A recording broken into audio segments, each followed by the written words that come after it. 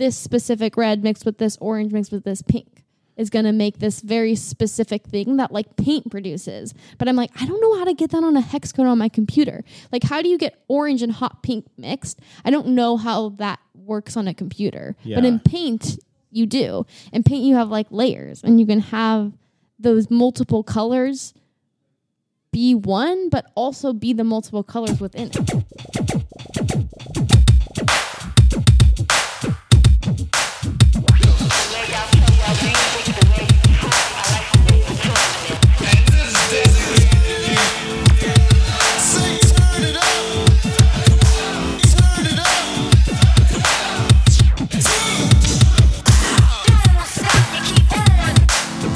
Hey everybody, welcome to No Small Thing, the podcast dedicated to helping you live a less certain and more curious life. I'm Scott. And I am Mace. Welcome to episode 127. Am I wrong? Failed. I think that's a fail. Because I think it was Kevin and Abby, then it was Hope, then it was Coffee. Right, this is 128. I tried to come in confident a little bit. I didn't know, but I was like, say it fast. Should have been a little more insecure. 128. Here Wow, we have an Enneagram one coming up very soon. Mm-hmm. What's it going to be? Should be 4. Another Mace themed A episode. selfish podcast. This is an indulgent I'm down. podcast. That sounds fun for me. Maybe. Maybe. I don't know. That's a little intense. Okay. Hey, everyone. Welcome to our podcast. I have always thought it would be interesting to have you in conversation with another 4. I know. We got to do it. There are some 4s out there that I've connected with via Enneagram reposts. Via repost. Yes. No, we can have a lot of Yeah. 4s. Well, no, I don't want a lot of 4s. I want one that you guys could compare and contrast with, you know. Yes. Yes. Immediately, I'm like, Oh, yeah, that would be something Thread. to unpack with each other, right? Who's Yeah. the realest 4 in the room? who's the realest 4? I found an Instagram account that was titled Not a 4. And it's an Instagram account that's essentially showing all these memes of 4s and saying, this is not a 4 thing. And just like, you think you're a 4, you're mistyping as this. You think you're That's a 4, you're good. mistyping What a as this. great idea. I know. I was like, damn. See, But that also, I felt it. There was moments where I was like, yeah. that just highlights how I imagine an account like that isn't gonna take off. You know what I mean? It's a fringy. It is, The but it's idea is Enneagram. too good. The idea is too good. You know, I don't know what I mean by that, but it's like really cool artsy indie bands. They're better than the big bands, but like Yeah. Taylor this Swift. is better than the spicy Enneagram 4 memes, although Yeah, those are that's good actually too. pretty good. Yeah, But it's like, it's hot takes. Yeah. I was going to say Taylor Swift is not the best female musician in the world. She's not the most true. successful. I don't know if she's the most. Is She's she? one of the most, obviously. Yeah. Currently working. I don't know. Don't come at me with any stats, everybody. I don't know. But I'm saying like Enneagram Repost is definitely not the best Enneagram account, but it's successful. At Enneagram Reposts, go Yeah. follow Scott's account. Scott's account. I wonder if someday it will be our account. I'm trying to earn it. Someday. I just don't want the responsibility, and I don't want all the notifications. You would never have the responsibility. I just want the green light someday to talk about it as if it's ours. You could talk about it as if it's ours, but I don't want to log into it because I don't want the notifications. I would never expect that. Okay, everyone. We've come here to talk about this. Jeez, hold on here. Okay. Scott's having some issues here. Cut. Okay, sorry. Cut back. Mini cuts. I think if you fill this with some interesting conversation, we don't have to edit it out. Okay, so you're wondering what this topic is. You clicked on it and Yeah. you're like, art moves both ways? What do you What the mean? heck is Art that? moves both ways. What is that? Did somebody rip off Joanna Newsom? Did somebody rip off Joanna Newsom? Yes, indeed. Someone has ripped off Joanna Newsom. Yeah, that's the title of this episode, which I don't even know how to explain it. What is art moves both ways? Art moves both ways. It is my artist. I don't like this word, but I think it's the right word, is brand. My artist title, artist philosophy, Alter ego? Alter ego? Yeah, maybe a little bit. Yeah. Maybe a tiny bit. So Art Moves Both Ways is Mace as an artist, painter, but I feel like it's taken on more than just like as a painter energy. Mm-hmm. But this is the name I go by. If you were to look at be like, oh, where's Mace's art? It's at Art Moves Both Ways on Instagram. And soon there'll be a website, hopefully. And merch. And merch. And prints. And prints. Oh my gosh. So many things potentially. We're speaking something into existence a little bit through this episode. I know. This episode is like a launch of sorts into more to come from Art Moves Both Ways as the like platform for which I am putting out my creations. Yes. That was a good way of explaining it there. Oh, okay, everybody. We are a podcast about 2.5 years in. Mm-hmm. We host curious conversations. Mm-hmm. We try to take a topic and we interrogate the topic. Yes, we do. We try to say, what is hope? We say we're curious. Yeah. We're not going to find an answer, but we're going to practice being curious about what this thing is.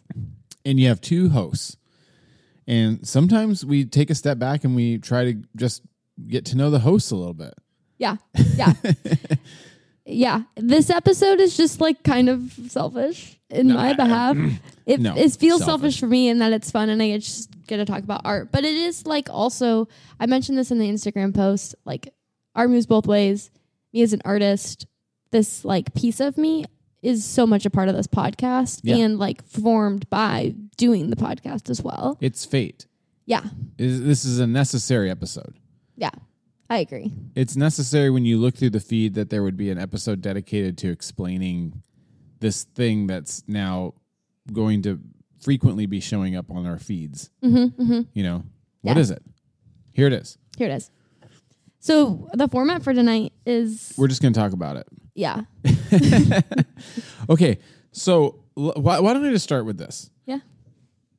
Let's not do like the full... Well, why not? Why not? Let's do an art journey. An art journey. Yeah, because what I'm curious with about you, and I think what would be helpful for people to know, maybe even I can be relatively brief. Yeah, well, whatever. We'll see. You really didn't grow up creating art. You were more of an athlete. Yeah. You were sort of a jock. I was what some would call a tomboy. Tomboy. That was the most common word given for this person here. Lots of pictures that I've seen of you growing up with an intense look on your face. What do you mean? And I've actually played sports with you quite a few times, and it's a level of intensity that I typically don't engage with. Like if I I've been watching Seinfeld lately, so this almost feels like one of those sort of episodes where like last night he was starting to date someone, but she had a crazy laugh. Yeah, it's like this is a completely different side of me that comes out. Yeah, you get to know a friend. It's like, my friend Mace. Oh, let's play Ultimate Frisbee together. And all of a sudden it's like, oh, Mace is that kind of person. Like getting really serious about Ultimate Frisbee. Whoa, okay. Really invested and a game face and a lot of effort. It's like that probably seems more normal, but me, I'm always about halfway into most games. Yeah. Yes, there is a certain persona that comes out in sports for me for sure. And like competitive things. But no, I did. I grew up Tomboy. I grew up a lot more pushed or just like honestly enjoying sports and that being where I found lots of joy. I didn't like grow up in an incredibly artsy home, but also not artsy home. Yeah. But I wasn't really, I don't know. I remember as a kid, I went to an art class thing in the summer one time, and I really enjoyed it. And I made this like painting thing out of like paper mache flowers. We made paper mache flowers essentially, and it was a vase. And it was very cool looking, but I didn't have enough time to finish. And the teacher made me add a flower that wasn't the flower that I made, and it looked bad in it. And I remember hating that happened to my painting. Wow. So there it is. That just brings up a question about temperament. It's like everybody's an artist probably. Yeah. At their core. Yeah. But there is sort of maybe a artist's temperament that arises naturally that has to do with personal vision and expression. Maybe. I mean, it was just like, why did that have to be added? It ruined the freaking painting, and it was framed and it was really good. It was like my most proud work, but then it was like kind of ruined. So I don't know. That's my random like childhood art memory. Okay. I like really remember having art classes as like an elementary student. I think. I don't remember having art classes. Really? I feel like you did. Is that an Orangevale thing? First of all, I didn't grow up in Orangevale, but Gold River. Gold River. No, I mean, I think like at least the kid in the 90s, we grew up, we had art classes. Like there's an art teacher in elementary school. Yeah. Art teacher? I had one teacher. Really? You had several. I guess I had a music teacher. You had yeah, we had music, PE, art, and like one other thing. I did not have art. So you had like an elective that you went to. And I always loved art. Yeah. We had a few different teachers, but I wasn't like, this is everything. Like it was like, oh yeah, art. I enjoy it. But I liked. What types of things are happening in those art classes? Like anything from like, I remember we made like tinfoil robot things to like learning how to do pastels. I mean, it's like you usually like will look at an artist and then like practice a technique. I remember one time we made like underwater creatures, which was really cool. Enjoyed doing that. Wonder if my kids have done that. I'm sure. Probably. I'm sure. I feel like it's definitely. They've done art. I'm just wondering if they had a whole art module or whatever this is. Yeah, it's like you went to it once a week. Interesting. That was for me. And if your kids went through Seattle Public Schools, then I'm sure they did. But yeah, it's not really on your radar. Yeah, you're not like, oh, art class. No, and I'm not like, oh my gosh, I'm needing this. Like it was just like art, whatever. You're pumped for PE. I was just as pumped for art as I was for PE. Okay. I was pumped for like all school activities, to be honest. We're so similar, and that is a big difference between the two of us. A big difference. Yeah. I'm even realizing it even now. I don't know if I realized just how core the difference is. Yeah. Because I've never liked school. No, never. And I feel it in my heart right now that it's like Maisie's clutching their heart. It's like fire is coming out of my heart how much I enjoy school. Oh, I could cry and like punch my face. Yeah. I'm so angry about it. Yeah. So many bad dreams have to do with going to school. Wow. Yeah. Okay. That's a fun little detour on this conversation. So, art. I don't have good handwriting, and I'm not like a great drawer. Like I am not downing myself as an artist when I say these things. Like I'm just like, I'm not like naturally gifted at like drawing things accurately. So that's not something that I think is often like to be considered or people to be like, wow, you're a great artist. People often, I think, notice that when you're more good at drawing realistic things or like, I don't know, naturally skilled in that way. And I just wasn't. So I never once was like, you're a great artist growing up when I'm making my artwork. It's like, oh, there's Mace's art, like just casual. Yeah. Well, I mean, I'm sure you'd agree with me because you're tracking your journey right now. Yeah.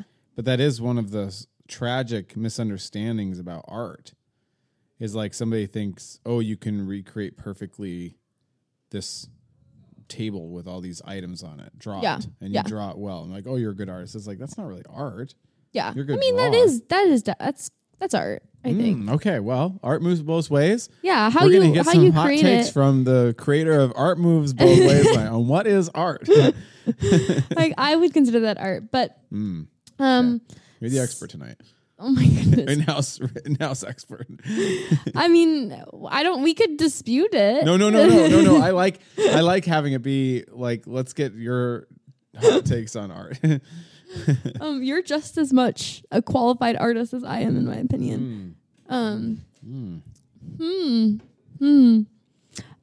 So yeah, didn't have like a strong sense of being an artist. I definitely also like, I was not considered creative. Like I was valued for athleticism and my intellect. Like those were the things that I was valued for. And like, honestly, probably charisma and like leadership. Like those were the pieces of like, this is Mace and this is Mace's like strong suits. So while I wasn't like boo-hooed about as an artist, that was definitely not something that was like a strong, like, yeah, that's a part of Mace. It was like, Mace is these other things. And I was like, yeah, cool. I am good at sports. And I am charismatic. I will be the captain of this team. Yeah, like I do like to dress up in suits and go to pretend lawyer. I do like to debate. Yes, honestly. But then I went to college, and I'm in college, la da da da da, and not doing art still. I'm in college. I'm not even really doing sports. I'm not even thinking. Art is not on my radar. Like, you're kind of in having the identity slightest. crises. I am having That's the identity main crises. I've come to college as a activity. freshman. And I am trying to fit in and not fit in at the same time and don't know what to do and how to manage this. It's complicated. And I've never heard you say it that way before. That's nice and succinct. Trying to fit in and not fit in at the same time. Yeah. That's a big mood. And so here I am, and then we all, if you listen to this podcast, this is the running joke. We could pay people Sophomore year of college. Yeah, we need a sound that comes every time we mention sophomore year. Sophomore year of college. Okay, so lots of things happen my sophomore year of college that leave me feeling distressed, feeling confused, feeling like I disillusioned at the world. Like a lot of pieces of what were stable things in my life suddenly were just like knocked out from underneath me, just like, oh. And I'm like trying to figure out how to manage that. And then also, I mean, you know, this piece of me, I'm like also like, there's a lot of shame going on. Like I'm not a good person, that I like built this huge structure of belief that now has to be crumbled and then rebuilt. And I'm like shamed about all of that. So I am. Well, I guess what's so fun. Let me just stop for a second and say, okay, if somebody is tuning in for the first time for this podcast, this is probably not the one to listen to for the first time. No, probably not. This I feel like is just for people. First of all, it's always just for us mostly, but like, I guess if you know the podcast, it's fun.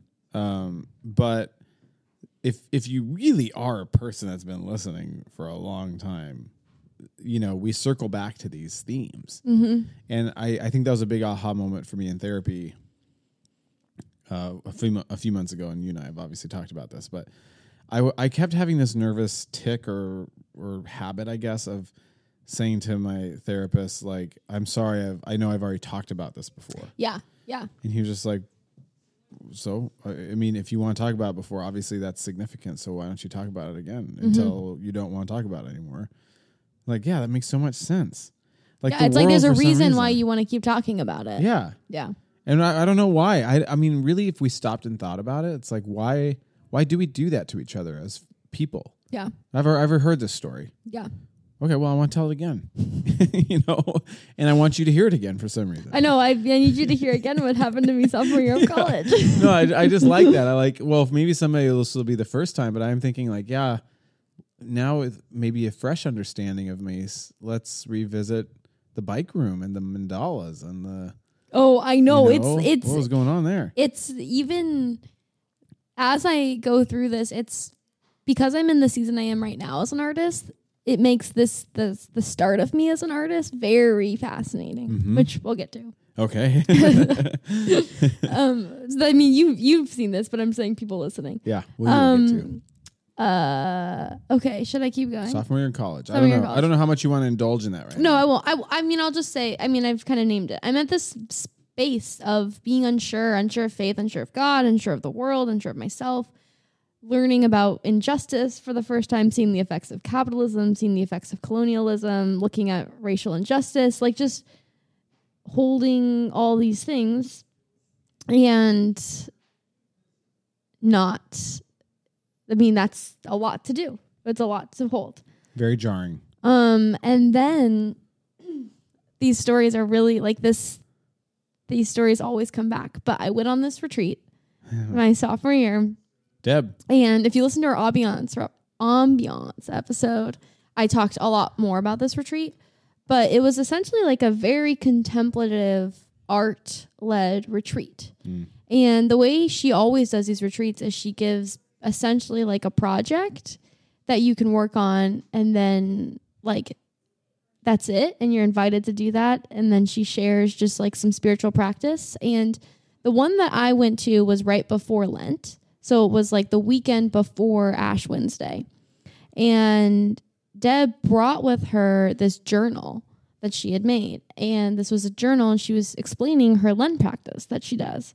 And she said, all I do is I draw a circle, and then every day I create something in this circle, and this is my Lent practice, and this is a mandala to me. It like holds the day. And so she shared her journal, and it's like a beautiful journal. It's like this nice hardbound thing, and it's like she had made it look so nice with like all this Mosh Podge over it, and had a lot of collages, and there's words, and there's these 40 circles, and it was just like, yeah, it sounds like you're kind of like falling in love. Yeah. And you're like, what? I know, I was. And then she had all this stuff for us to do, make these hand labyrinths.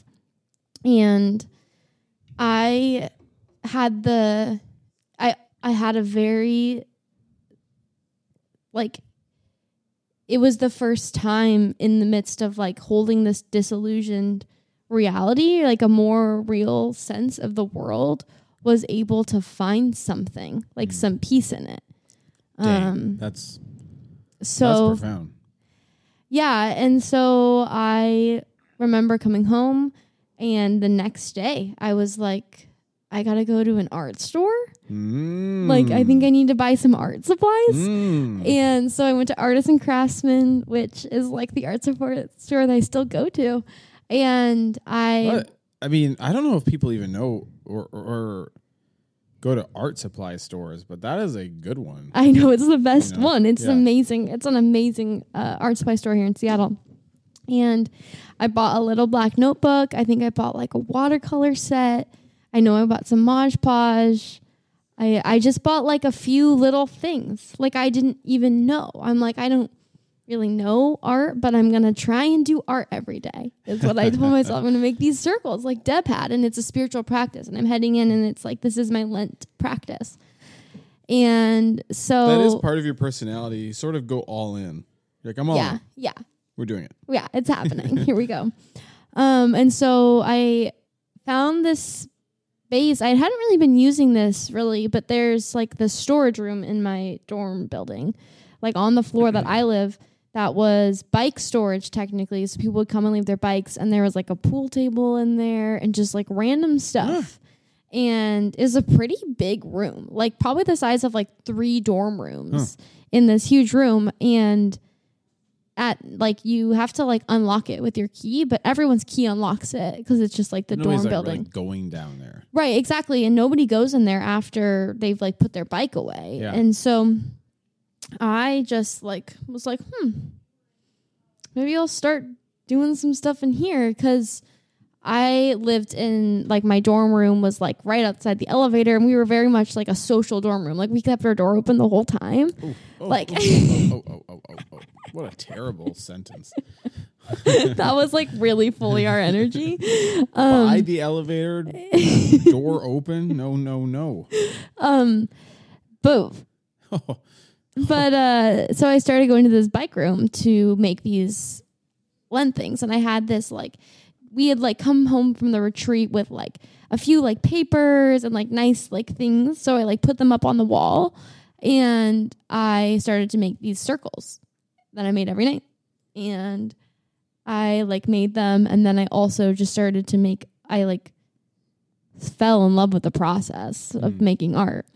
And I mean, they're like really janky. I sent you pictures of them a while ago, like looking back at them. But there's a few that I like look back at, and I'm like, I remember feeling so proud of this. And like using art, I was able to find new ways to communicate. And like, that's essentially what it is. It's like art and paint. I found like, dang, I have somewhere where the stuff that I can't put to words can somehow be expressed in a way. And like through the art, I'm realizing things about myself. As I make this, I'm realizing this piece of me because it's come out and I'm just letting it happen. So that became very profound for me. Then, this season, you were around for the season, I like went into like a very sad despair of sorts. A sad, despairing season. A sad, despairing season where I was like, I'd fully given up on not just God, but like all sense of goodness. I was just like, didn't have any semblance of hope. No strength to hope at all. No space to imagine. I was so emo. I thought I was going to move back to California. Very sad. And I don't know what really like got me to get the supplies, but somehow I ended up with, it was like May, and it's like, I'm super emo. I remember my dad at one point talked to me, and we had this conversation, and he like used this language of like, this like life is like in your hands. Like you get to paint the picture of your life. I'm no longer painting, like this is your life to paint, like don't do anything for what anyone's expecting of you. Like you get to paint whatever goes forward. And that was like the imagery, the metaphor he used, which I'm like, that's really interesting to reflect back on. Does Bill get credit for art moves both ways? I don't really know how it happened, but I know I got a pack. I got a pack of square paintings. And canvases, which to me, that indicated something. Yeah. Like this is bigger than a notebook. Yep. And I got the same paint that I use today, like these specific colors.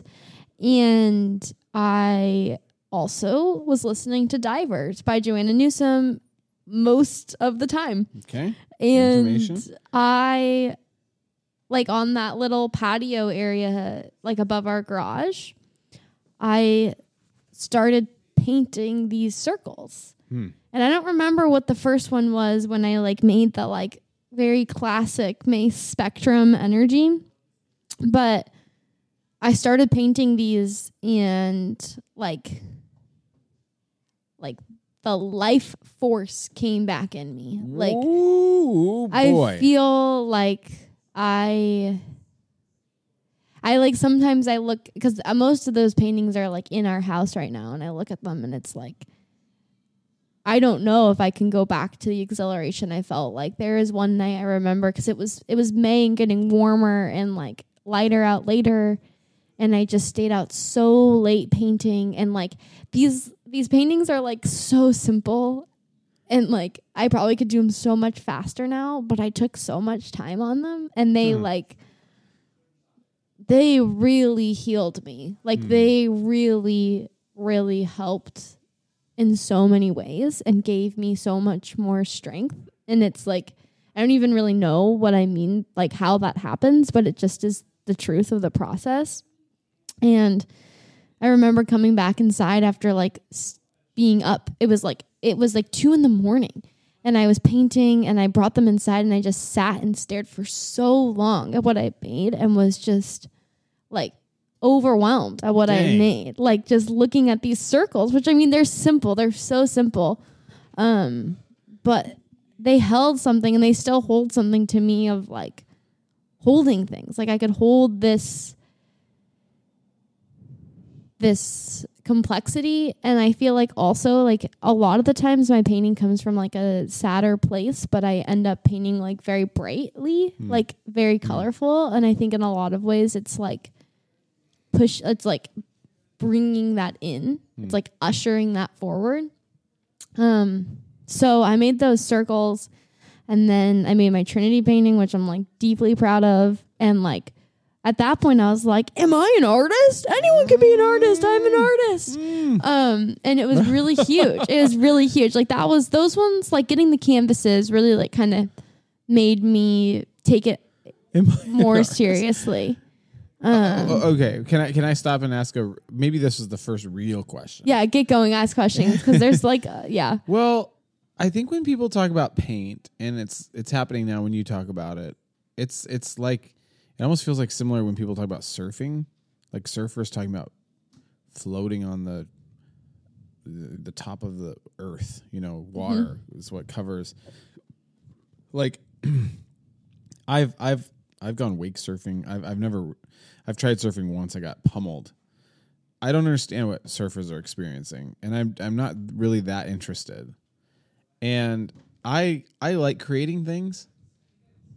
I've had a few encounters with paint. I don't get paint. Yeah. I haven't had any sort of encounters with paint the way you do, and in fact, it actually really spooks me. So like, I don't know. Like, I think certain types spooks of people, you. What do you mean? It's just a certain type of medium that like stumps me. I like, you can talk about pastels. Yeah. Makes total sense to me. I could get going right now with some pastels. You're like, here's a brush and some paints. I'm like, what? No. And we've done it before. It's not, I imagine maybe if I painted for a month, maybe, but like, I do feel like there is a certain specialness to painting. Yeah. Yeah. No, And I mean, you're describing it. So what was it? What was it about paint?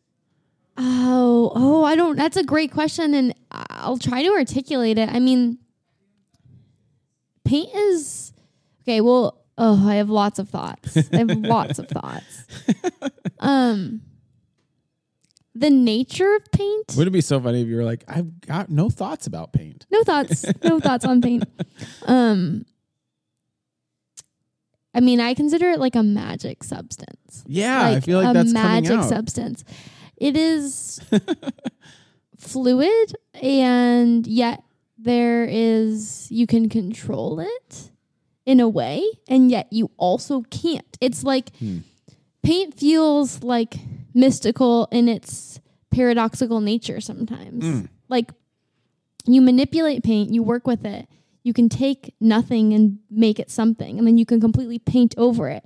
And then it just feels like this source of, I think the fact that it's liquid and it dries, I don't know. I feel like there's a movement to it. There's like a texturedness to it. You can feel it. Like, you can get paint all over your hands and you're like, I feel the paint on my hands, and you can touch it. And then it's like paint can dry thicker or can dry thinner, or you can scrape with it or you can wipe away with it. And it's like this very manipulative substance that you both, like, it's like a both thing happening. And like, art moves both ways. I feel like at some point I could explain more of like what art moves both ways to me. But in the sense, like, always when I'm painting, it's like, it is a dance. It is not like, oh, here I am, me, Mace, here to control, like, power over these paints. Like, I have, like, I'm coming into it and I know what I'm going to make, and I'm going to be able to use this paint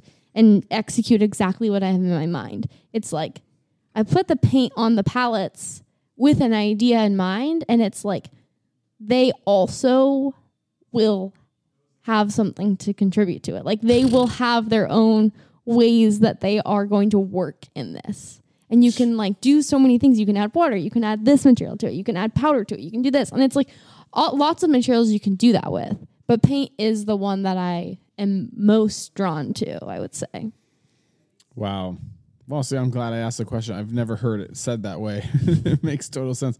I mean, it kind of makes me want, doesn't, but it makes me definitely appreciate what's going on with you in your heart and mind with paint when it's happening. It's like I've heard it said that way.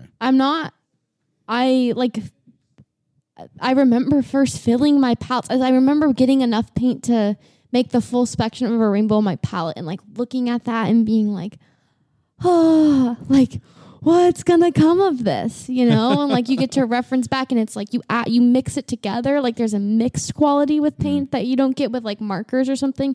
I think that's this other piece of like, I'm enthralled with color, and I'm enthralled with like making the perfect color. Like, Wow. It's like this specific red mixed with this orange mixed with this pink is going to make this very specific thing that like paint produces. But I'm like, I don't know how to get that on a hex code on my computer. Like, how do you get orange and hot pink mixed? I don't know how that works on a computer. Yeah. But in Paint, you do. In Paint, you have like layers, and you can have those multiple colors be one, but also be the multiple colors within it. Man, maybe it's the fluidness and the freedom of Paint that makes me a little nervous.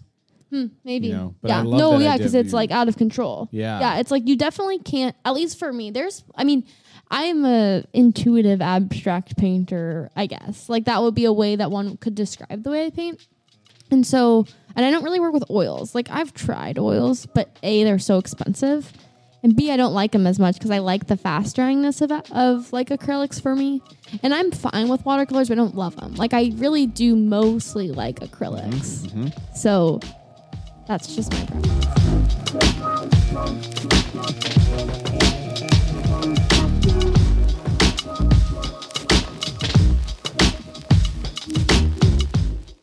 Hey everybody, Scott here. Hope you're enjoying this episode on Art Moves Both Ways. And this is the part of the episode where I give you a few ideas on how you can support the podcast. And first, as always, is you can write us a rating and a review on iTunes. This helps bump us up in the algorithms, and your rating and your review is an encouragement to us. We love to read it. We love sharing it on the podcast. We love sharing it on Instagram. So if you're listening to this and you have a few moments, head on over to iTunes and please write us a rating and review on iTunes. A few other ways that you can support us is that you can post about this episode in your Instagram account, or you can just spread the word of mouth to friends and family about the podcast. Aside from that, I want to let you know coming up next is a Ruvenation. In this episode, we forgot about the Ruvenation. We recorded the whole episode and Reuven came in at the end with his Ruvenation, but we're going to put it here in the middle of the episode. So coming up next, we hope you enjoy this Ruvenation, and please write us a rating and review on iTunes. Post about us on your social media if that is something that you feel like doing, and also actually consider supporting us on Patreon.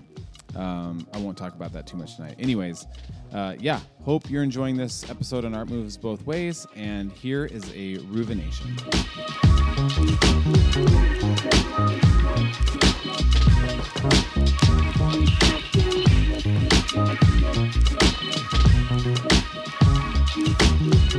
You gotta get like the Asian part and the black part and the woman part and just like slam at that gate. Like, I know it's like what kind of society is this that you need like everything together to make like this like little bit of a move. By the way, sometimes I realize, when people here talk about, we need more diversity, and I realize kind of like, I'm not from here. Back home, we have diversity. I mean, we kind of, it's not like we live in mutual harmony, but it's because I'm in fucking Queen Anne that it's like white as snow. It's like, so it's your problem. It's not my problem. This is building up to something. We have definitely taken the route of a rant as opposed to a poem. No, yeah. Tonight. This is building up to something. I think, I don't care about Joe Biden or Kamala Harris. I think what I'm trying to tell people who probably now don't want to listen to me is that I think what I would invite all of us, this is not something I'm immune to, is to maybe what we need is just a shift in perspective, that maybe we need to evaluate what we mean or what we think when we say we're winning. Right. I mean, Joe Biden winning, it's like, yeah, but on the backs of how many people, and also like America winning on the backs of how many people. Yeah. Right. So I think what I don't want to foreclose is people's ability to actually identify with people with the defeated. Mm-hmm. I think that's the thing. That's why I'm so against. Well, I'm not against Joe Biden winning. I mean, as a lot of people, I'm glad Trump lost. Yeah. But it's the what happens to our way of knowing in our way of thinking about things, right? That I feel like that some kind of damage. Like, if anything, this is the time to look to the people who have quote unquote lost, like defeated, right? People who kind of who does not fit in this narrative of progress, or who doesn't want to fit in this narrative of progress, right? Yeah, like I've been. That's kind of like what I've been thinking a lot about. Just, I guess, always, but now maybe more acutely of just like what it means for me to be here in America. In America, yeah, and just like looking, like doing my work as a scholar and trying to kind of recover from kind of like Indonesia's like violent and turbulent history, and like so many dead people, right? And just like these people are dead, like, and all over the name of like a nation. And it's too long and too complicated for me. I mean, all you need to know is that as any other post-colonial country, America intervened into it and caused a lot of death. That's all you need. That's like the coming of age of every other country, by the way. And to me, it's like there's nothing to regain. The people are dead. They're like buried in mass burials or something. And what it means to want to defend the dead. Yeah. And to kind of like be opposed to this idea of progress, because look, how did you get here? Have you ever thought about that? How did you get here? Yeah. Right. And when I say like identify with the dead, I'm not saying like having this some kind of bullshit, oh, I'm gonna helping attitudes, like, oh, pity or help. Like, speaking of like on whose backs do you stand on, like, y'all would be nowhere without us. You would be nothing.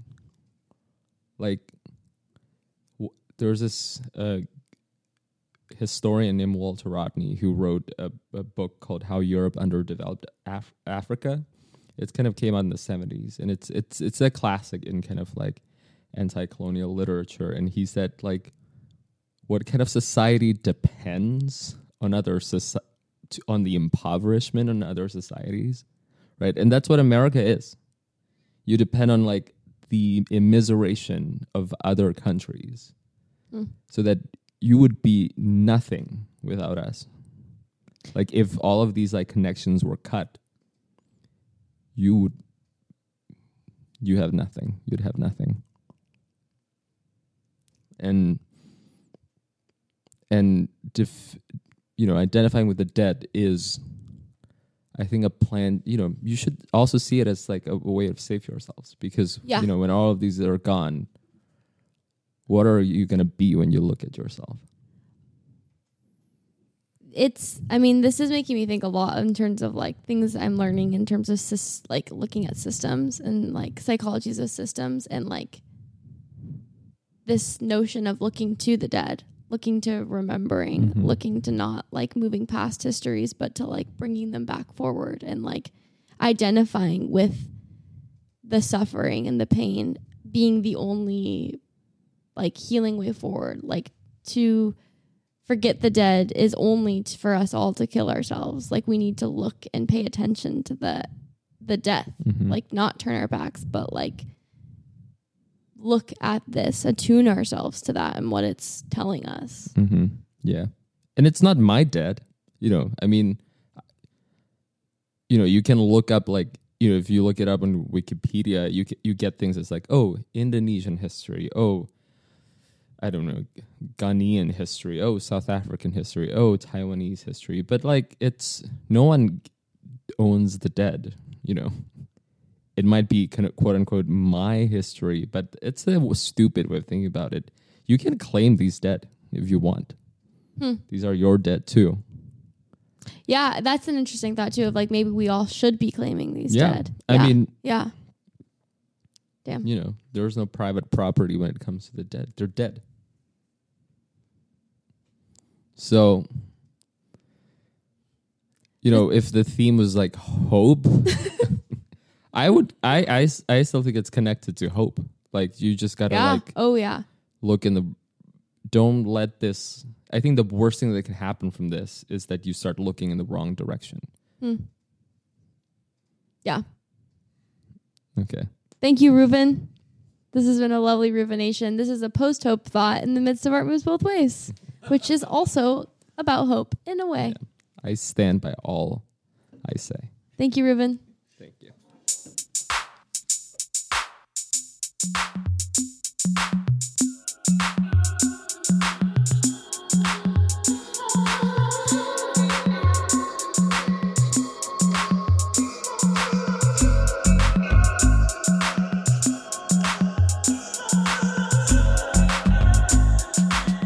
So we just got to the point where let's try to do something here. I mean, let's say we've now arrived at painting Mace. It doesn't necessarily need to be a journey anymore. You're a painter.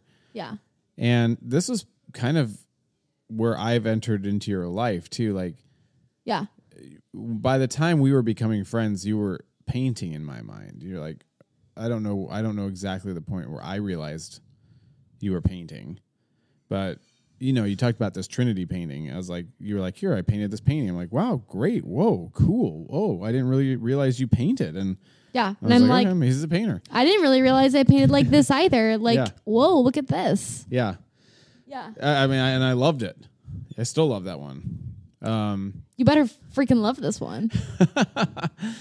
Yeah, but you know, you had these circles, you had the Trinity, and then I don't know. I guess now we're jumping almost a year later. Then you started some other things. There's like a lull for sure, and there's a lull in the winter that happens. Like there's no getting around the fact, and I don't know if this winter that'll be the case, but I like to paint. Like the sun draws me to paint. At this point, I'm like the sun. You like being outside. Yeah, I love being outside. I prefer to paint outside 10,000 times more.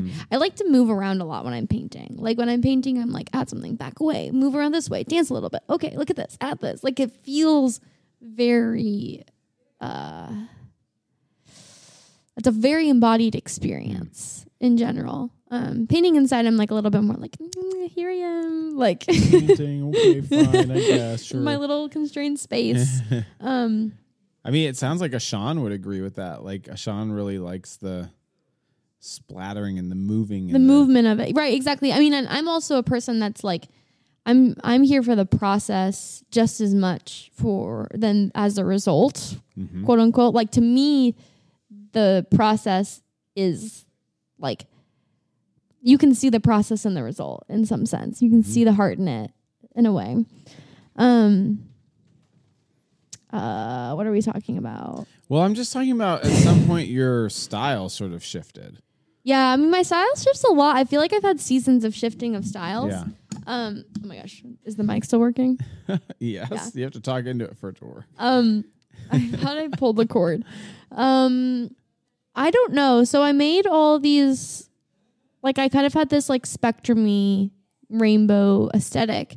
Honestly, for like probably 2 years of painting. Yeah. Just kind of playing with that. I don't really know. It's like I'm slowly just getting more like I'm an artist and leaning into that. And then I'm starting to do things like do art stuff with like youth kids and all these things. And it's like I'm just continuing to be like, yeah, I use art as this thing. But it wasn't, I don't know, a shift for sure happened with COVID. Yeah. Yeah. So I'm like evolving as an artist, and there's definitely been times where I've moved outside of my style of like the spectrum. I'll add this, like the painting in the bathroom. I love that painting. That one was like deep self-expression. Voices in my head. I am. Yeah. I love that painting. And then I made this like weird, like apocalyptic painting that I'm like, this is so cool. And I'm just experimenting. Tried pour painting, all these things. But then I had a breakup and COVID happened, essentially, around the same time. And basically the day the breakup happened... We're now in 2020. We're in 2020 here. I'm processing and I'm painting. And I paint with a new style.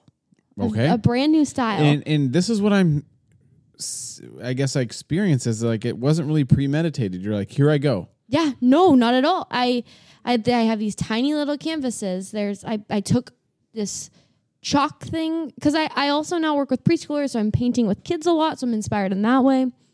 And there's just a piece of me that honestly was probably feeling free to try things. Okay. And like it was, I also think that like paint, I often get into a headspace where it's like, I don't really know what's going to happen, but allowing how I'm feeling to dictate how I use the paint, you know? And I started using this like scaffolding tool in a specific way and just started painting these like really cool, more thick paint. I don't know how to describe these little blobs that I started to create. Blobs is probably not the most refined word for it, but it works. Streaks? Creatures? Chunks? Creatures. And that was big. That was like, whoa, this is sick. I love what I'm doing here. This looks really cool. And wow, I'm enjoying this and experimenting. And then I created a ton of paintings all using this style. Mm-hmm.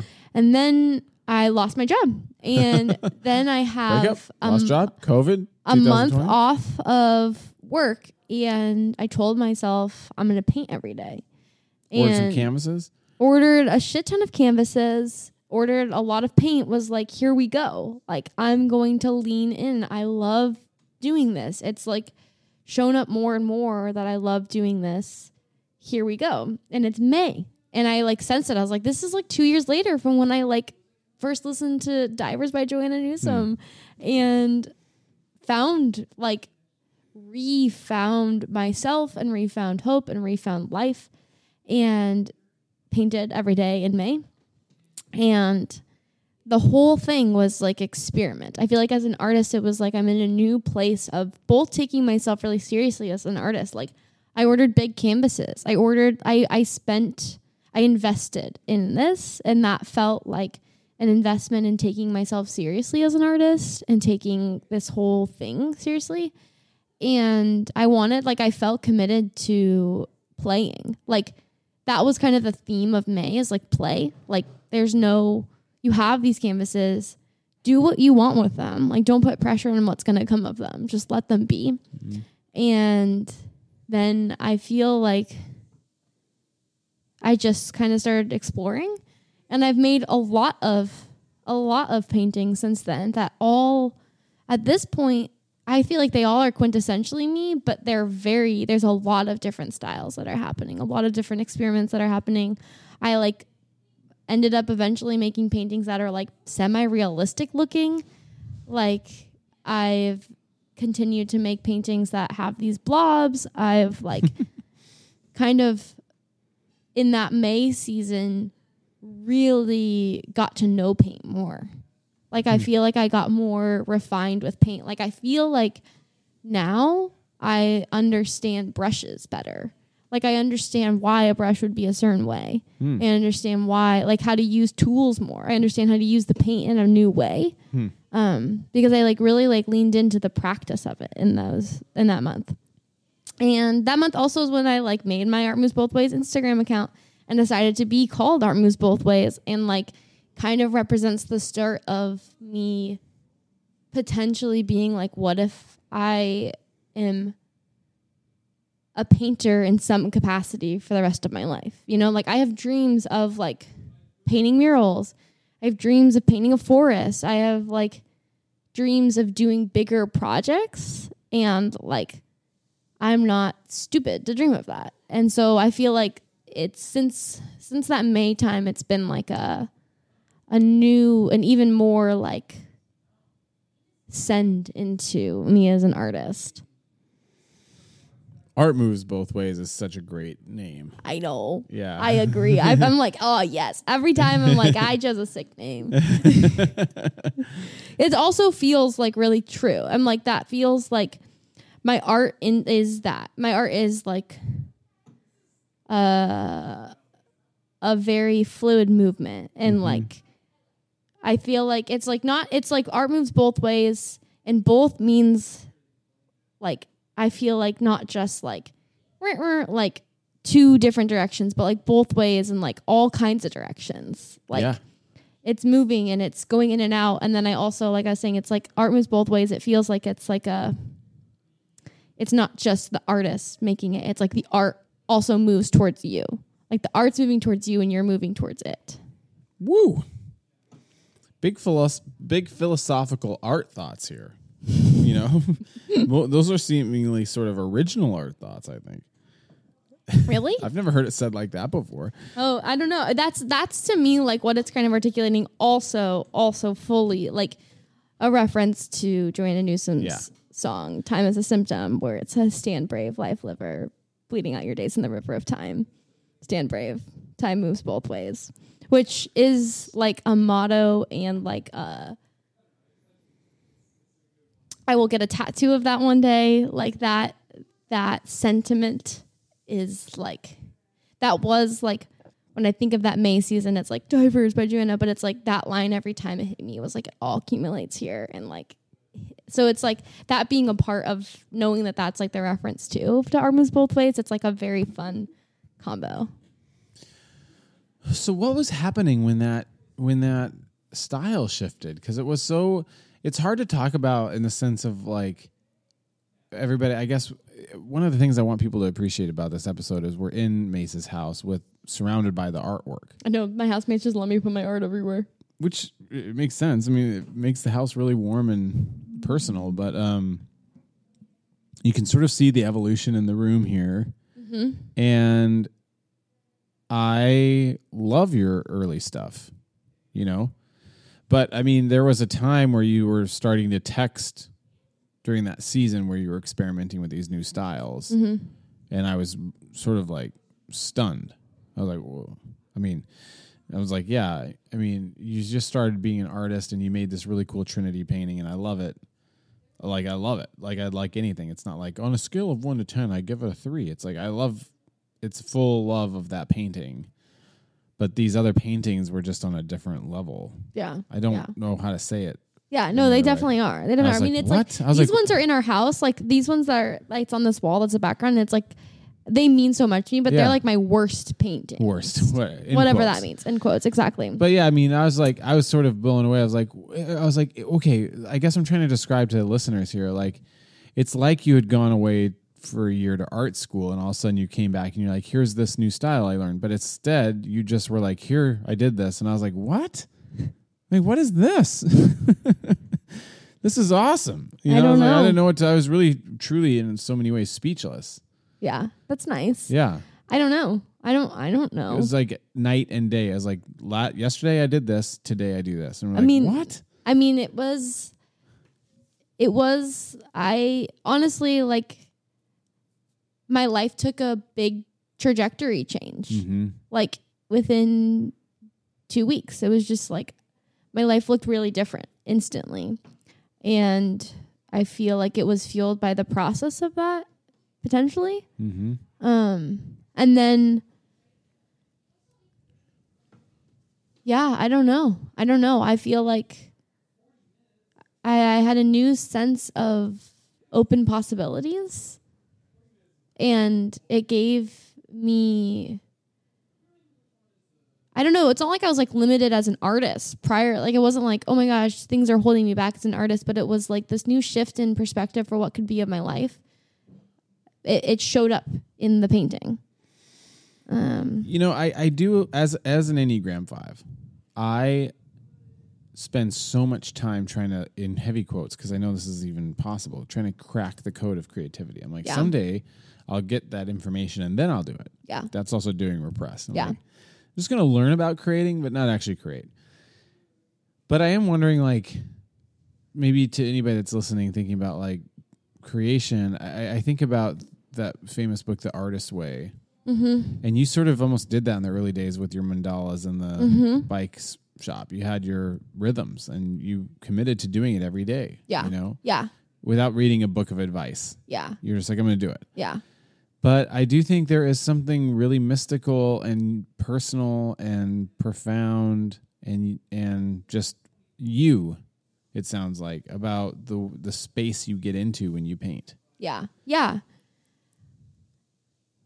Yeah, no, I mean, it's true. It's like the holiest space to me. Like, I think in many ways, I started painting first as like an act of heavy quotes praise or spirituality. So like that to me still is the fuel for my painting. Like it's fueled from this sense of like, I have like divinity within me. I have like the creative energy, that creative life force in me. So I feel like it's partially about that mindset of when I'm entering into it, of like being really in tune with what this is, like being really in tune with the sacredness to be able to do this. So I feel like that's part of it. Dang. For me. I mean, it's not like, I was about to say, it's not like it's every time, but like, it kind of does feel like it is. Most times. Yeah, it's like, and I think because it's healed me so much, like I think because like I've experienced like some very serious healing from it, I'm like, I have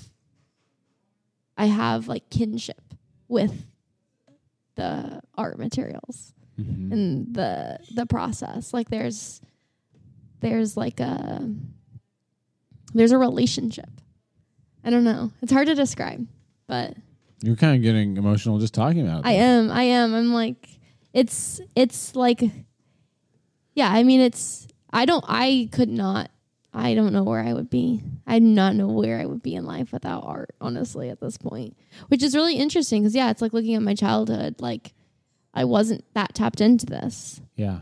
So it's like, it's strange how much in 5 years it's like transformed my life. It's transformed the way I see things. It's transformed the way I see myself. Like I feel like the process of creating this wall that is here, this like spectrum, like helped me to know myself in like a much realer way and like share that in some sense. Yeah, I've been reading this book called How to Do Nothing. How to Do Nothing. And it does seem like a lot of books that articulate something that feels like wisdom are essentially are just calling us back to a time when we weren't so addicted to screens. Yeah. And it just sounds so sort of cliche sometimes in the sense that every generation has wanted to go back 10 years or 20 years. It's like every parent, every grandparent has always been like, when I was a kid. But it does seem statistically worse these days. Yeah. Oh, yeah. And so in the book, it's just like trying to call us back to activities like art. Like the woman who wrote the book is saying, the thing that's been healing for her is discovering bird watching. But like something where we're participating in something else that isn't not necessarily just the idea of a screen with a blue light, but like somebody else's agenda. Yeah. Like every time you're on a phone, you're beholden to Instagram and Facebook's agenda for you with their notifications and their alerts and their clickbait, and like where can you just get to be with you? Yeah. Yeah. And you found art. Yeah, no, paint. I know. I think that's true. It's like find what works for you to get with yourself. This is how I can help. This brings me to myself, and it's true in the like sense of like this is one of the best things for me, but like I still have times where I'm like, especially probably in the winter when I'm not painting outside, where I'm like, I forget about it. I forget how good this is. Like you can get out of practice. There's times where I'm like, I don't want to paint. And then like I decide to do it. Yeah. And I'm like so happy for it. Sometimes I decide to do it and I'm like, I didn't get it. I didn't get in the flow. Like there's every once in a while where I'm like, I'm not fully getting in it, but I'm like, okay, I'm glad I tried, you know? There's also times where I'm like, I'm like running around the house, like grabbing items. It's like this idea has come and I'm like, and like I can sense it. I'm like, oh my gosh, calm the frick down. There's no rush. There's no rush, but I'm like feeling rushed because it's like I have to try and get this thing out. But no, I think it's true. It's like, I feel like painting has also just been a practice of, like, it feels like anti-capital. It feels like pushing against like this idea of having to produce something. Like I'm not, when I'm creating, I'm not trying to produce something that like. It's not an assignment. No, exactly. It's like, for a paycheck. It's very driven. And it's like, that's where I'm like this complicated piece of like, I do want to move into a place where I can be more self-sustaining as an artist. So like potentially selling my art, which is this own complicated piece where I'm like, how do you sell art when I'm like, this is a gift? Like the very nature of being able to make a painting, like I feel like to have created a painting, I've received a gift to make the painting, you know? So it's strange, like getting money for it. I don't know. What do we get money for? What do we get money for? Only things that don't feel like gifts. Only things that feel stale. I don't know. I'm also like one of my classes, the whole thing is like holding the tension of commodities and gifts. And I think it's brought painting. I talk about it in my discussion group like every other time. I'm like, very classic me. I'm back to thinking about what is a painting that's like bought. It's like becomes a commodity and yet it's a gift. Like how can it be both of those things? I'm still figuring that one out. I mean, and painting costs so much money. Like that's the thing. This is like not a cheap hobby that I have here. On both levels though. I mean, if you're going to buy a painting, typically you're going to pay a significant amount for a painting that you like, you know. But you know with the, I mean, maybe you don't, but like, you know, if you're going to buy a Joanna Newsom record, right? It's a gift. I'm like, I want Joanna to have the money for this. Yeah. No, it's true. It's true. It's just hard to like. But also, like when you really think about it, so what? It's like capitalism wins every time. It's like so. But I will pay for this toothbrush that Johnson & Johnson made, you know, out of what? Like plastic and they're also a wealthy company that's been around for 70, 80 years. Why do they get the money? Yeah. Not the artists.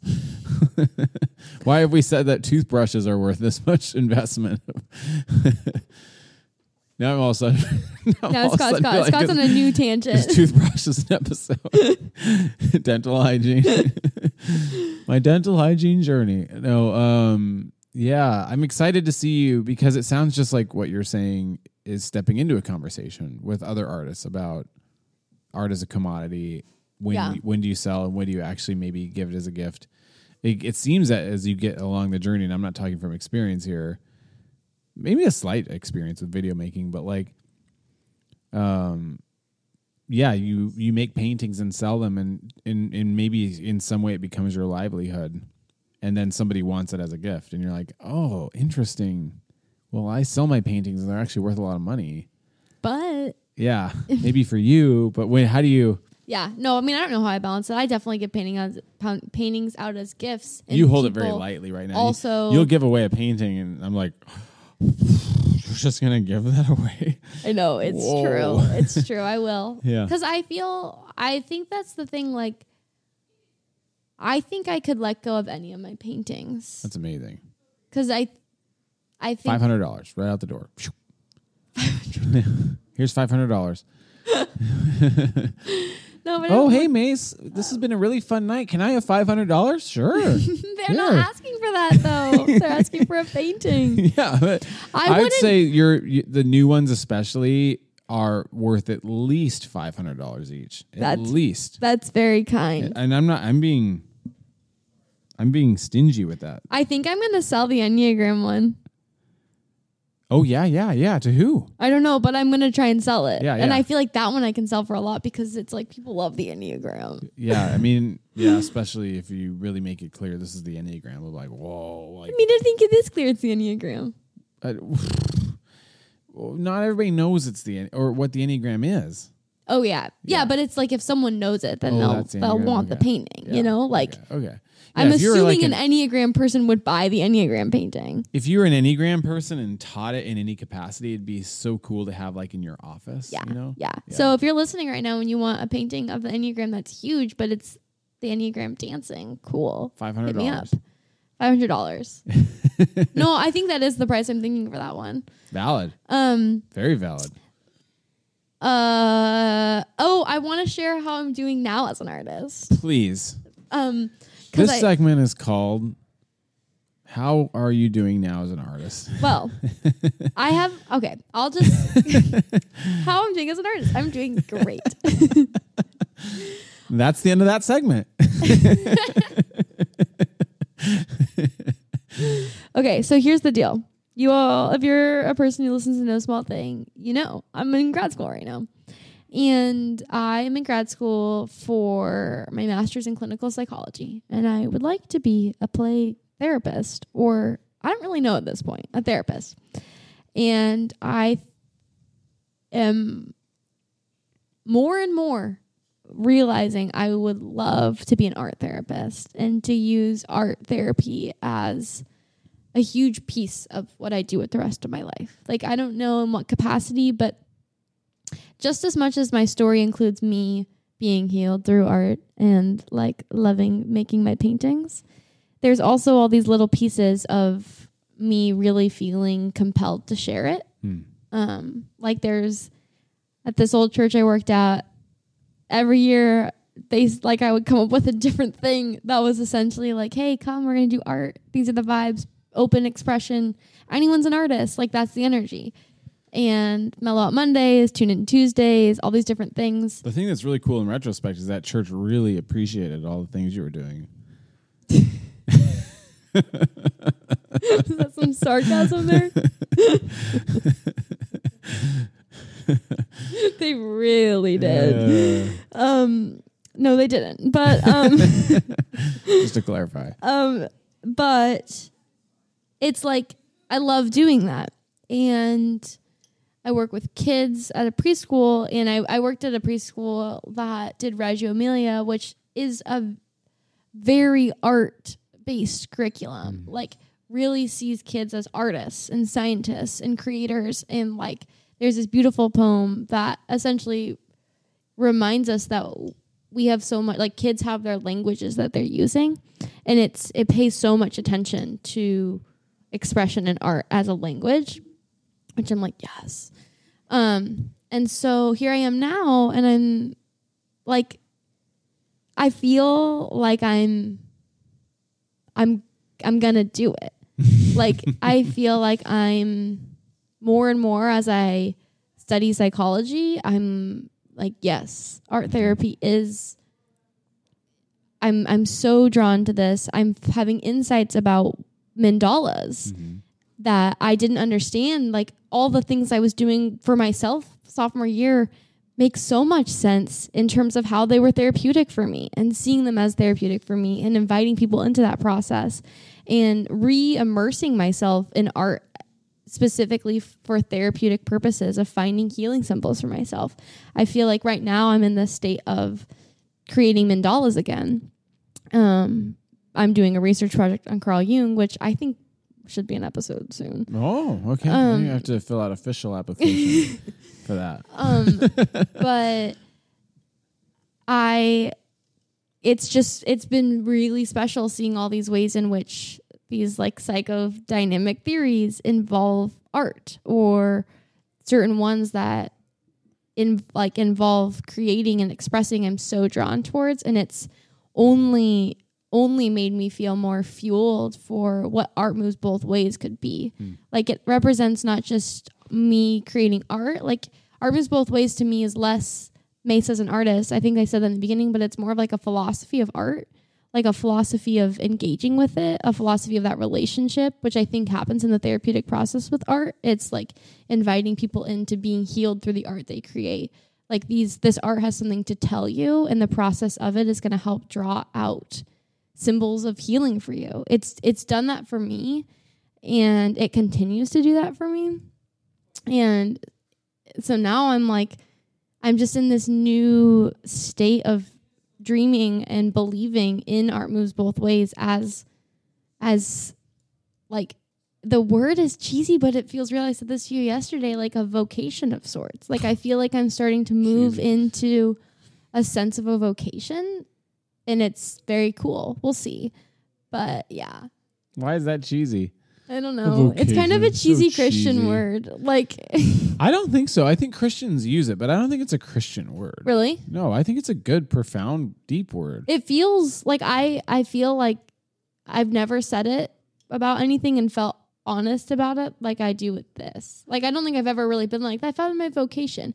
Like I thought I wanted to be a pastor, but I never was like, this is my vocation. It never like clicked. And this I'm like, dang, this is. It's like everything around me is like screaming this at me.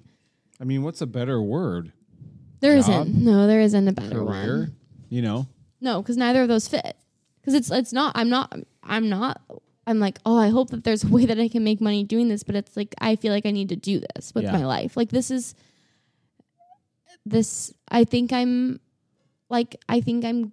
good at that. Like I think I see art, and I think that I can help hold that space, and I think that art is such a beautiful container to help us heal, and I think that honestly, like my own personal journey with art helps equip me for that.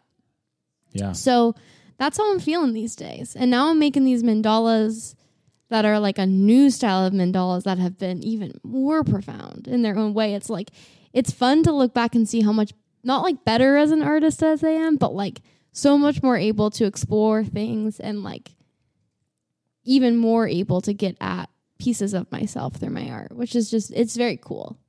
Very cool, everyone. We love paint so here. So cool, but also slightly cheesy because we're using words like vocation. Yeah.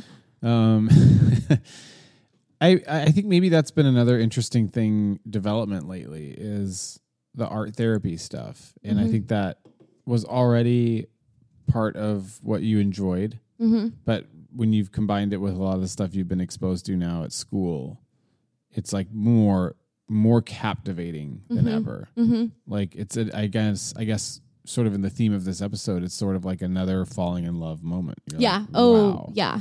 And I'm watching it through your eyes and I'm like, yeah, wow. But I also don't have that same sense of calling. Mm-hmm. Like when it comes to art, like I really get it and I really appreciate it. And I feel like it's the highest calling, the highest vocation. And I still would love to they're all experiment being an artist. Well, I don't know all. I think there is dignity in all work. But art is really special. And maybe everything's art. I don't know. What is art? I mean, you know, we can really get into that. And art moves both ways.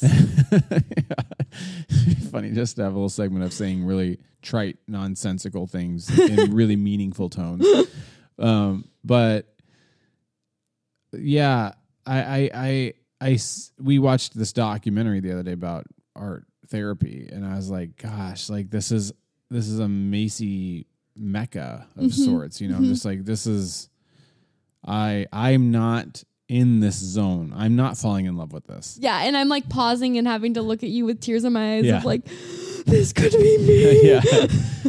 Yeah, and I see it. I see the value, and I see like that I could even maybe facilitate something like that, but I'm not experiencing it the way like people really are healed by this stuff. Yeah. Yeah. No, they are. So yeah, I guess amazing. what are you finding these days to be so captivating about therapy art or artist therapy or mandalas and I'll just first go off mandalas because that's like what I'm most focused on right now. So I'm doing a research project on Carl Jung and analytic psychology. There I go. Somebody from school's gonna listen. They're gonna be like, oh my goodness. Imposter. Get them out of here.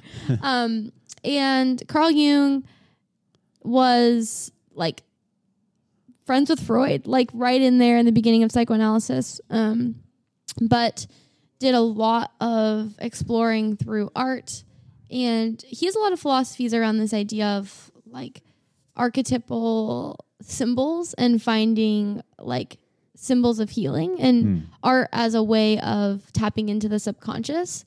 And it's not just him, because it's like lots of these other pieces, but I think the more I have language for what we do with the subconscious or what it has, the place it has potentially in our growth, I'm realizing more and more like, and like I'm saying, like I experience art as like kind of mystical, this spiritual thing this art is giving to me. And I'm looking at my art and wanting to see it as, what subconsciously is it telling me? What is this art speaking to me about me? What does it have to say to me? So I've been making these mandalas that I've been using the word, they're like magic circles or containers. And I go into them usually and I don't know what I'm going to make. And then as I like get into like a meditative headspace, just create and allow whatever comes to come. And they have, it's experiencing the process of, hey, you have a space where you can try and express something that you don't get to use words for, and then making something and getting to see a piece of yourself out there, and you can process that, and now you can work with that, and you have record of it, and you can move forward with that, and you have this symbol of where you are, and you can find yourself in it. And then maybe you could create another painting that moves a character from that old painting to a new place. Ooh. Like it's just, it to me, it's like such a wonderful way of like slant getting to yourself. It's like the art comes at another angle. I mean, I mean, if someone's doing dance therapy or music therapy, I'm sure they're thinking a similar thing. It's like allowing this means of expression that gets at a more sense of ourselves. Like I think it's getting beyond the words. It's getting beyond the articulation. It's tapping into that deeper sense of who you are. And so I feel like that's kind of what it's been like for me as I like learn more therapeutically what it can be. It's like I see that piece of the way it's able to draw these pieces out of us or help provide a container. I think that's the language I've been using so much lately, of like a container for who you are, a container for what you're going through. It's sometimes maybe an easier medium. But then also just, I think the process of art is therapeutic in itself. Like the process of giving yourself over, the process of creating, the process of moving out of yourself and into something, like taking a blank piece of paper and using charcoal to take what was blank and create something. Like just that very nature of movement from that nothingness to something, I think is its own healing trajectory. So yeah, I feel like it's lots of pieces. Yeah. That's why art is so fascinating in the sense of like, it's not necessarily mastering a form, but if it can become pure expression, that seems to be the beginning of good art. Yeah. And then all of a sudden now it does feel like what we've sort of been circling around is, as you were talking, it does sound akin to psychoanalysis of like you can say and do whatever here. Right. Well, and I think that's the thing that's interesting. It's like I definitely have a specific approach to art. Like I'm not making, I don't approach making something to say like, I'm going to try and make something beautiful, or I'm going to try and make something that looks a certain way. Like that's just not the way I've ever approached art. And it's similar, I think, when you're doing kind of art therapy, because it's like, this is a means of expression. Like this is a way to express something. It's not about making something beautiful. It's about expressing something. And yeah, like you're saying, like anything goes here.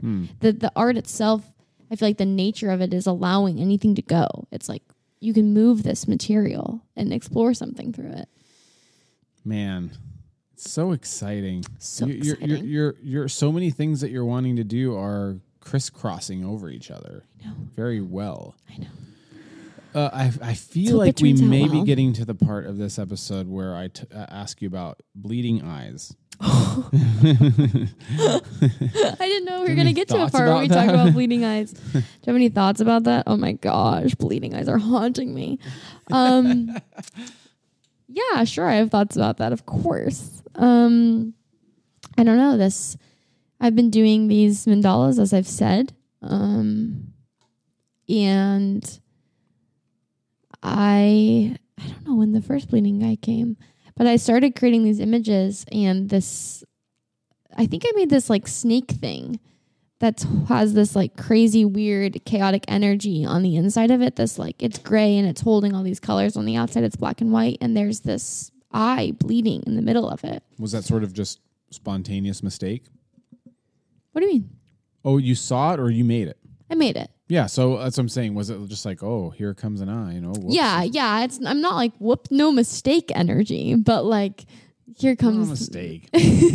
Yeah, I'm kind of trying to reflect back to you what you've been saying in terms of the process. Like, wow, all of a sudden this is happening. Yeah, no, yeah. I'm It's like feeling there's no inspired. plan, and it's Yeah. like, oh gosh, I got to do this third eye. Yeah. Like a little bit. Sometimes there's moments where it's like, so I made that one, and I was like, whoa, what is this bleeding eye? And I mean, it's now come to mean at that first time I didn't really know what it meant. And then I've made a lot more paintings since, and a lot of them have lots of eyes, and they almost always have this bleeding eye, and it's this third eye. And I think it represents a lot. Like, I think there's a lot of pieces to it. I guess I could name a few. Like, I guess. Maybe, sure. It might be interesting. like one, first of all, is just this like the joke is like third eye slammed open, like consciousness or awareness. This third eye seems to represent that for me. And It's such a heavy thought.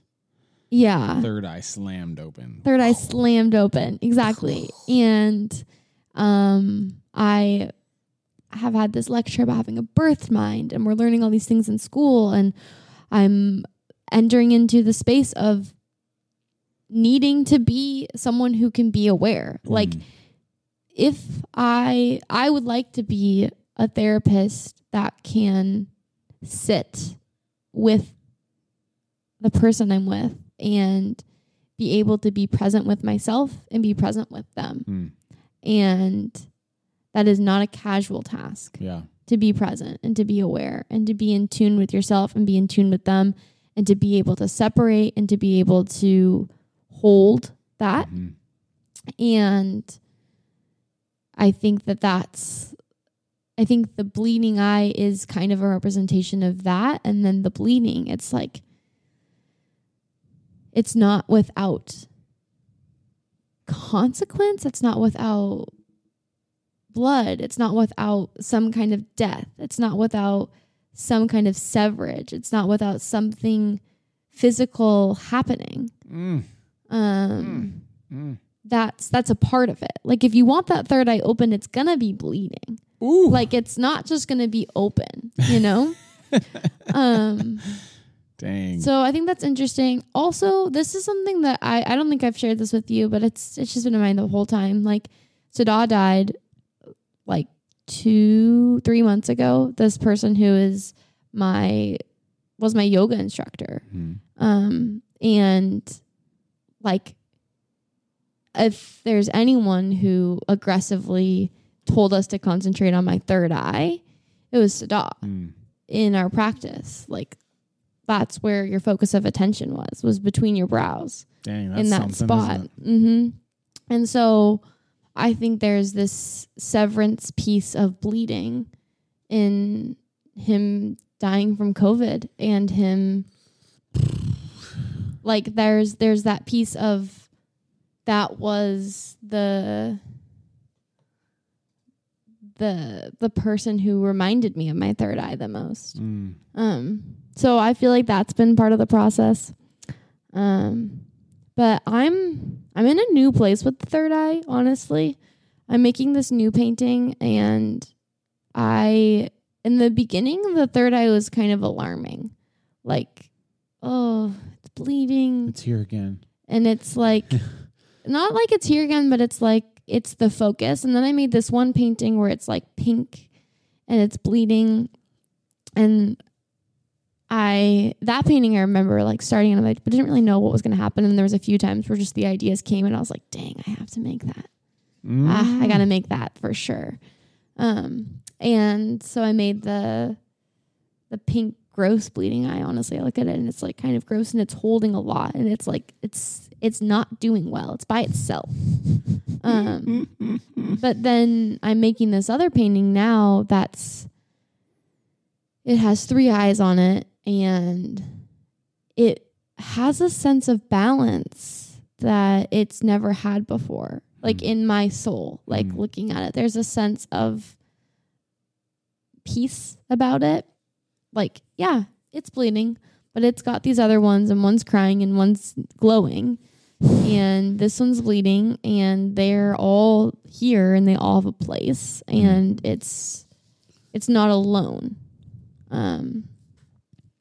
So that's kind of where I'm at with the bleeding. The third eye here is kind of receiving or giving off or emanating small thing. It's beaming. Yeah. Yeah. Wow. No, it's good. I mean, everybody, this is probably the biggest painting you've made. Is it the biggest? I think it is. I mean, it's like I painted over a random like picture of Paris. Probably from like Pottery Barn or something. Yeah, I don't know. No, it's it's a big one. Yeah, it's good. Yeah, so that's the bleeding eye thus far. I mean, there's lots of other pieces, but those are at the top of my mind, the bleeding eye. I think when it comes to things like No Small Thing or Art Moves Both Ways, it feels like what I'm about to say is in that meta realm. Art Moves Both Ways is in and of itself an art project or an art piece. And you're speaking something into existence and you're discovering it as you go. Yeah. And you're making it in real time. And this is even part of that process.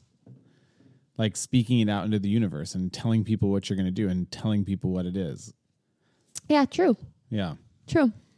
Yeah, I think that's okay. That's another thing that I'm having more insights into now that I'm like thinking about art therapy is looking more seriously at what these paintings, the symbols of them are, or like what they're speaking to it, and like attuning myself back to old paintings and what they were speaking and looking at them and be like, dang, that was telling me something there, and like, oh, it's telling me something now. And then also I'm having these other thoughts of like inspired by Jung of this idea of the collective unconscious. And it's just kind of inspired me to invite other people to share interpretations of my paintings and bring people into that process, which has been really cool to be like, what do you think of this? And then someone will share something and I'm like, whoa, like I hadn't thought of that. And your interpretation is giving me clarity on something I didn't know I needed clarity on, which is very cool. Like it's really cool sometimes when you make something and you're like, this was cool. I made this selfishly for me, but then it's like, nope, actually this is for everyone. And this has something to say to someone else. Yeah. I mean, it goes almost to no small thing. It's like, oh, just some eyes. It's like, no, more than just eyes. No, more than just eyes. Yeah. It's like, no, let's pay serious attention to it. It's like you made this NSD color painting and it's like, it's a living symbol, Yeah, it's grown on me. I hated it at first, and now I'm like, yeah, no. I mean, I know what I was trying to do, and now it's just like I don't care that it looks janky or whatever. But right, because it's like it's communicating, expressing so much. Yeah, like despite it being, I mean, I think it looks great, but like despite whatever, like if it looks good or not, it's like the primary thing for me is like what's being expressed. It's trying to. Yeah. Exploding brain. Colors. I have a lot of thoughts about brains. Yeah. Surprise. I mean, do you want to say anything more as we're maybe starting to wind down? Like, where are you wanting this to go? Like, where is Art Moves Both Ways going? Art Moves Both Ways is going places. That's for sure. Well, I'm in a new season. I got laid off again. So we're in a new season of Art Moves Both Ways leaning in. I'm hoping for it to Okay.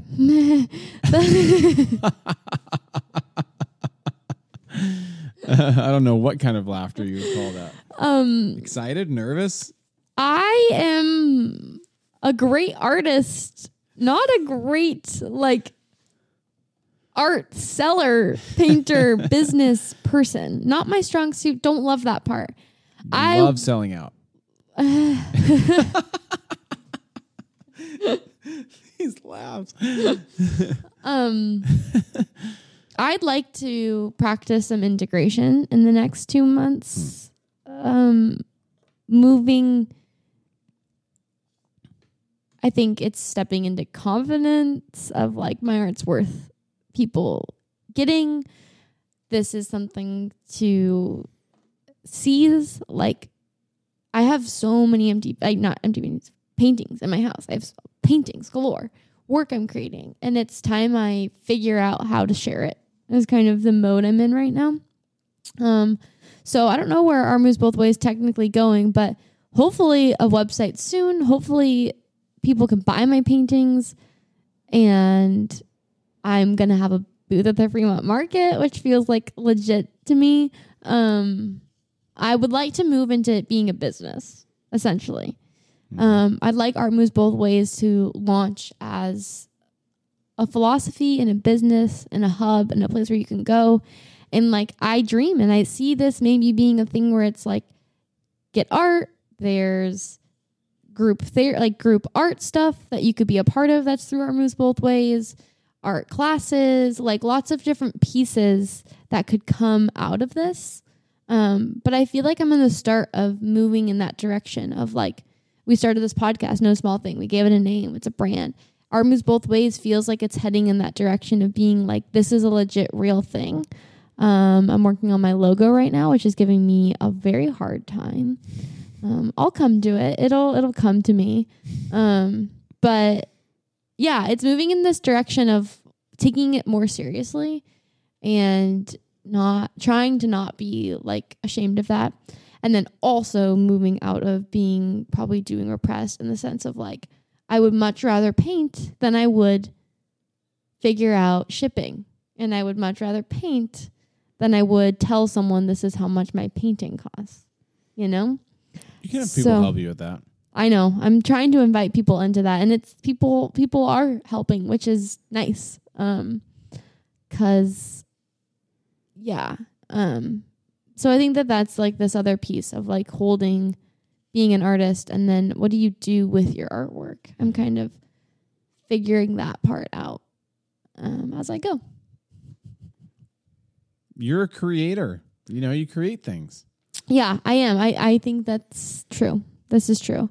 I would love, this. I'd love to not have to go back to work. In quotes. In quotes. A certain type of work. Right, exactly. A certain type of work. You have a vocation. Exactly. So we'll see. Next quarter at school, I'm taking a class called The Artist's Way, I think is what it's called.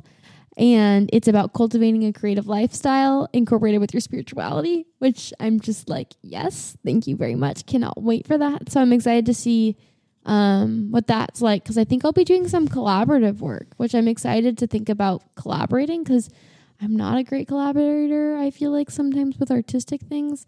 I understand that we do this podcast, it's collaboration, but I feel you've also seen the side of me that gets really particular about my work. And painting is the most of Precious's. The Precious. So that'll be interesting. Well, we're going to try to make music. I wonder how precious you're going to be about that and collaborative. I also wonder about that. Yeah. I can already picture you in your class, getting really excited about sharing your practices with people. Can't wait. Cannot wait. Oh my gosh, you're not wrong. Here's what I do. Man, I do have that sense of feeling very full and also not. I feel we just, conversation is strange, and maybe this is one of the things No Small Thing will continue to offer people, but it's almost like running. I've always obviously been very here for this whole conversation, but I think with curiosity, it's like you start on the conversation and it may just take a second to pick up steam. Mm-hmm. But the more you go, the more you realize there's more. Mm-hmm. You're not solving it. Yeah. Like yeah. I'm not getting to the end of this and like I get I get the art moves both ways now. Yeah. I get it. No. I'm like, no. No, you'll never get it. Now I have more questions than ever. What is it? And there's just so much more we can talk about in terms of art and your vocation and your style and, what it all means to you and your influences. Because I am like, as an artist and a painter, you seem to be primarily inspired and motivated by music. So what's your relationship with music like? That's true. I mean, Yeah. I'm fueled by music. I feel like I have muses. Mm-hmm. Muses kind of fuel my art in a lot of ways. Because you're going to turn on some Bjork and you're going to paint. Yes. Yes. So that's going to impact this. Oh, for sure. For sure. No, I think that's an interesting piece of the art process. It's rare that I'm painting in silence, although I made a really good painting recently in silence. So maybe, I don't know. Yeah, no, that's interesting. Well, oh my goodness. I told myself to share this earlier. I guess I got to share it now. Send it. The song Kitchen Sink by 21 Pilots. Also, we almost made it through an episode without mentioning. I don't mention them that often No, I at know. this point. I feel But like it seems like it would come up in an episode like this. no, it for sure would. Well, so I came out of my sophomore year. That's also the year I got into T.O.P. Gotta love them. And there's this song called Kitchen Sink, which that song also kind of fueled more of the that honestly got me moving beyond the I'm praying and making mandalas, and moved into probably a more self-expressing way, aggressive. And that summer I painted a ton watercolors. Actually, I remember that a lot. But Kitchen Sink there's this line that is, I want to be able to say it. Well, you want to say it perfectly. Don't do Bad by Tyler. The write something that it might be worthless, pointless, curses, nonsense versus you'll see.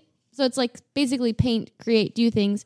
You'll see purpose start to surface. No one else is dealing with your demons, meaning maybe defeating them could be the beginning of your meaning, friend. Woo. Woo. Okay.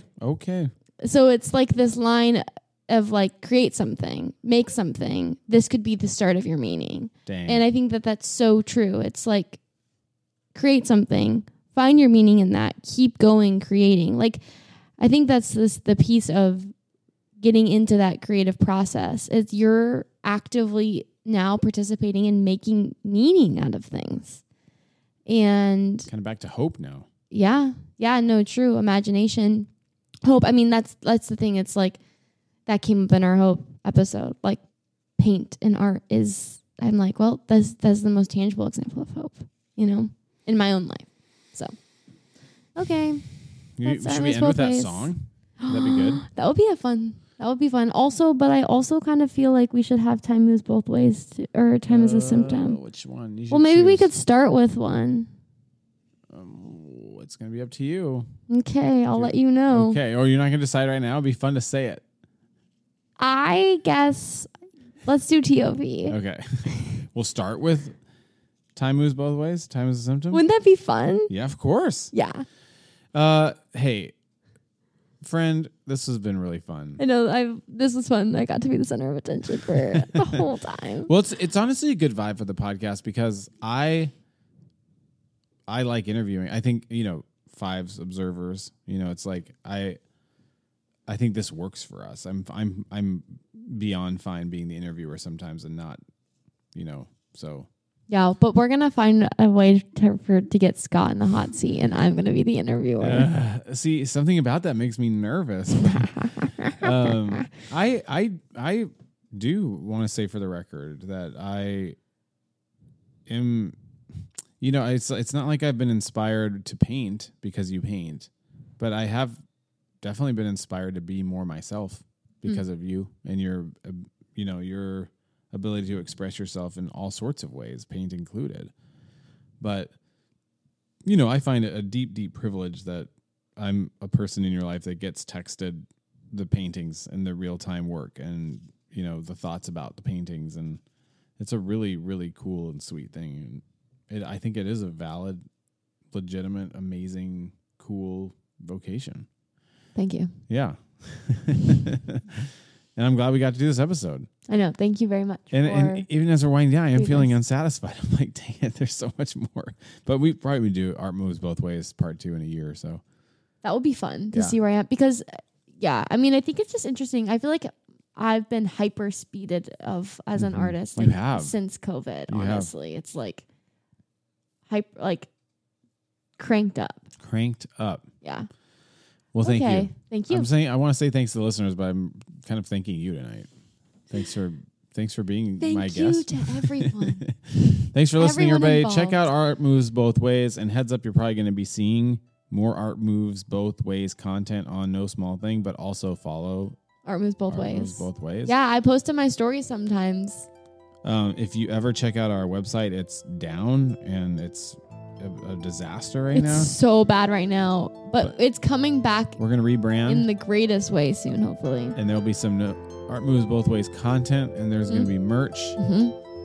We're out here. Get excited. Okay. Thanks for listening, everybody. Bye. The diver is my love, and I am his. I am not deceived.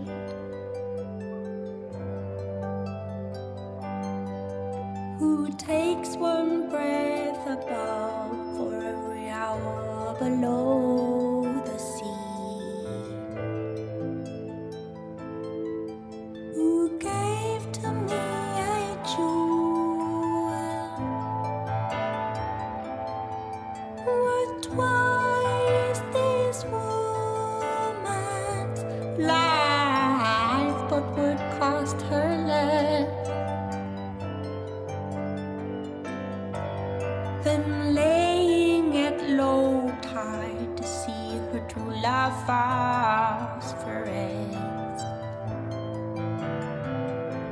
and in an infinite regret, tell me why is the pain of birth lighter born than the pain of death?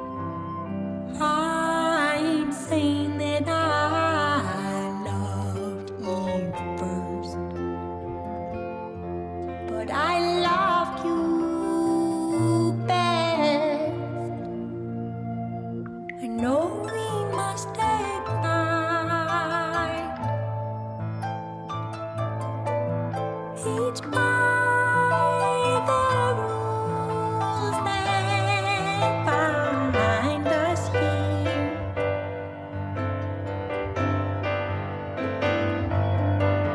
The divers and the sailors and the women on the pier.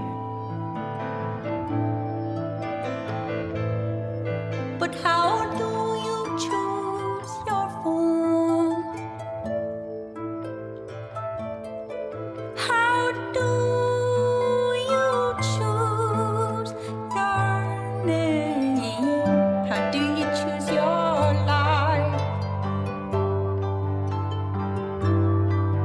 How do you choose the time you must exhale and kick it right?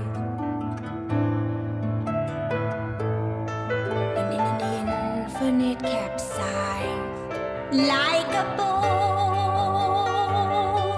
tearing down the coast, double holes bearing double masts. I don't know if you loved me most, but you loved me last. Recall the word you gave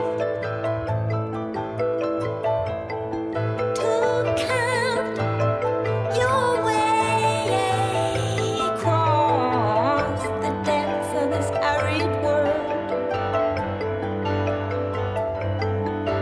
where you would yoke the waves and lay a bed of